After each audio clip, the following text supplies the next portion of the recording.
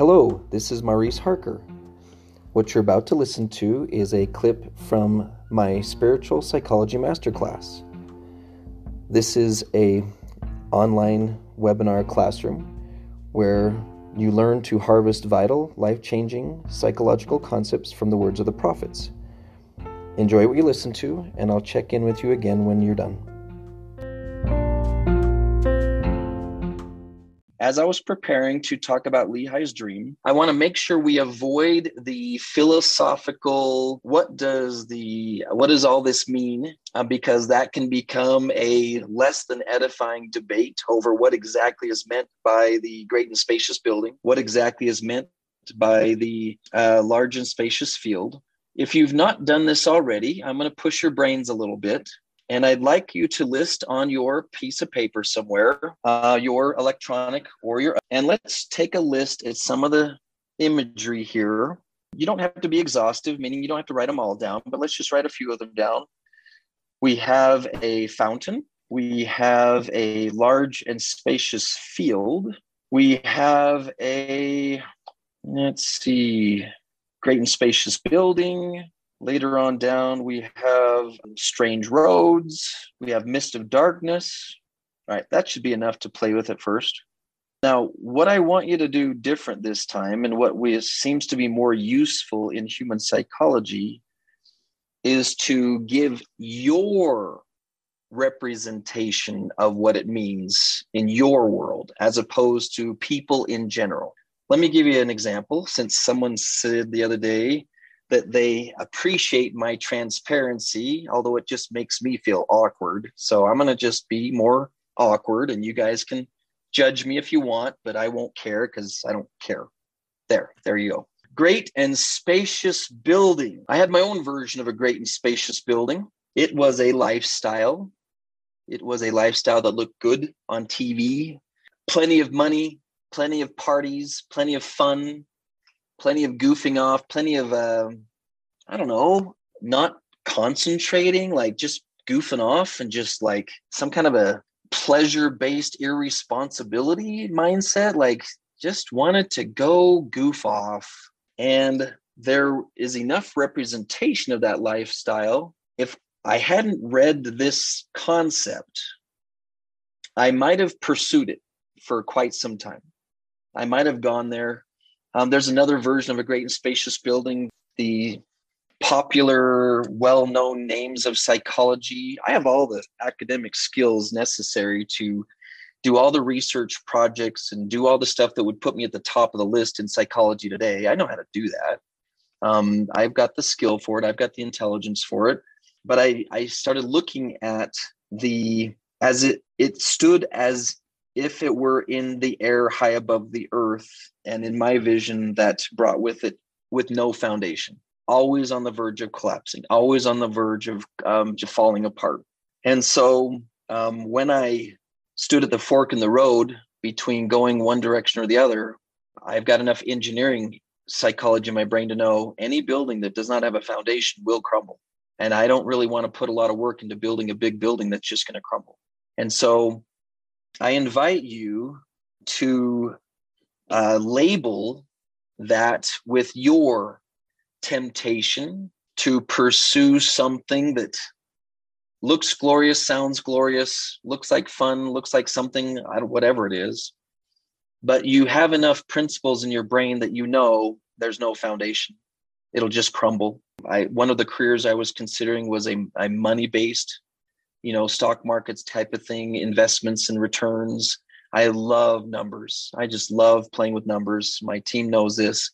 And man, just playing with statistics. I used to study roulette, the game, just to study the numbers of it and do statistical evaluations just to figure it out. And it's like, okay, it's all designed to lose. I did enough math on it to find out you always lose mathematically eventually. So it was another great and spacious building. So please, I invite you to look at what is your great and spacious building. Let's slide a little further to the mist of darkness. Mist of darkness, this one really started to become more relevant as I did my work getting to know Satan's strategies with respect to the pornography addictions, and then being surprised that it applies to almost every human misbehavior. Mist is is really easy for me to cross over to like chemicals. It's just kind of floating around. It just kind of hovers. It's very subtle. Those of us who've studied Satan's involvement in brain chemistry shifting, it's not really that hard to parallel Mist of Darkness with that sensation, where just gradually, my first session today was with this woman who's making great progress, and she's been studying this material for 18 months or longer. And as she's trying to ramp up on some of her own personal goals and careers, she became more aware of this really subtle, you can try that, but it probably won't work. You can put a lot of heart into that, but it's probably going to fail. But it's not really loud. It was just kind of a little buddy, a little friend, saying, we don't really want to like have that unfortunate poor investment of time.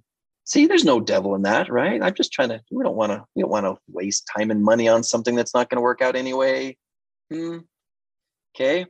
So please label your thing for Mist of Darkness. What goes on in your brain that feels like a mist of darkness that you kind of like, how did I get off track? Like, why did I get off track over here? Like, what's this happened so gradually? This happened so slowly. For some very responsible women, it's like making sure this gets done, making sure that gets done, making sure things get done. I'm just making sure things get done. And the next thing I know, I haven't done what is most important for weeks because I was making sure things get done. And I didn't want to be irresponsible by not following through, or I didn't want to be a bad grandma by not watching my grandkids every time my daughter asks, et cetera, et cetera. What is your Mist of Darkness? Anyone feeling courageous enough to share on that one, or should we keep that all personal? I'm fine if I'm the only one who has awkward moments here. That's fine. Rosalind, do you want to talk? Okay, so did you talk to my husband or something before class? No. Oh man, because I've been praying this week to know, okay, Heavenly Father, how can I find time to do these things that I really feel are what are my calling? What's my mission? Because family's first, right?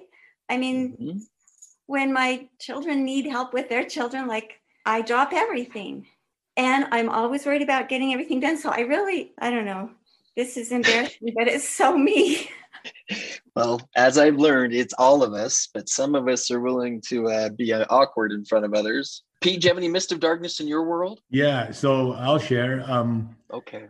My daughter and I, we spend time, saying prayer before meals, and we say morning prayers, and we say night prayers, and we say prayers in the car as we were driving to school, and before we take trips, and sometimes in the evening, we have a couple of shows that we watch together, and we really like them, and we pause a lot and teaching moments in those shows. But I have more than often put that in front of reading the Doctrine and Covenants for kids with her in the evenings. And so, the Mist of Darkness for me in that scenario would be like sometimes TV gets in the way of what really should be happening. So yeah, I'm guilty of that. That leads right into this next piece I wanted to put on the table. And that is, when I was first told about these people in the Great and Spacious Building, and they have these things that they do where they mock,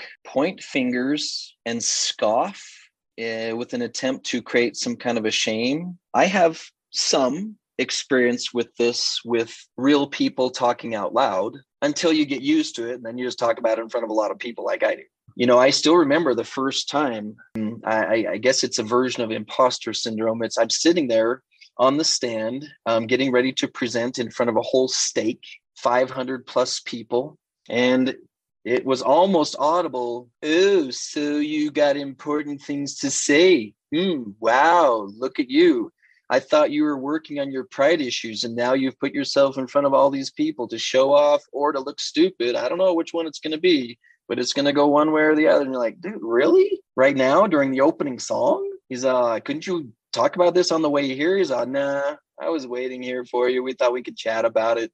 Now, if I hadn't become familiar with this sensation, I probably would have internalized it, as they say in the world of psychology, and it might have really disrupted me. But I'm grateful for scriptures like this that gave me a hint years before that this type of thing can happen. And I'm grateful for all the sub-revelations and inspirations that have taught me that it can happen in your head. It doesn't even have to be a person talking. So please, I invite you to find the most ruthless, unpleasant phrases that you hear in your head. And maybe you're in that phase where you're not hearing it yet. You just feel it. It's just gooey, flattening, ugh. Okay, and you're like, real ugh. And if you're new at this, you're probably going to think you're doing it to yourself because that's what the psychologist said was happening.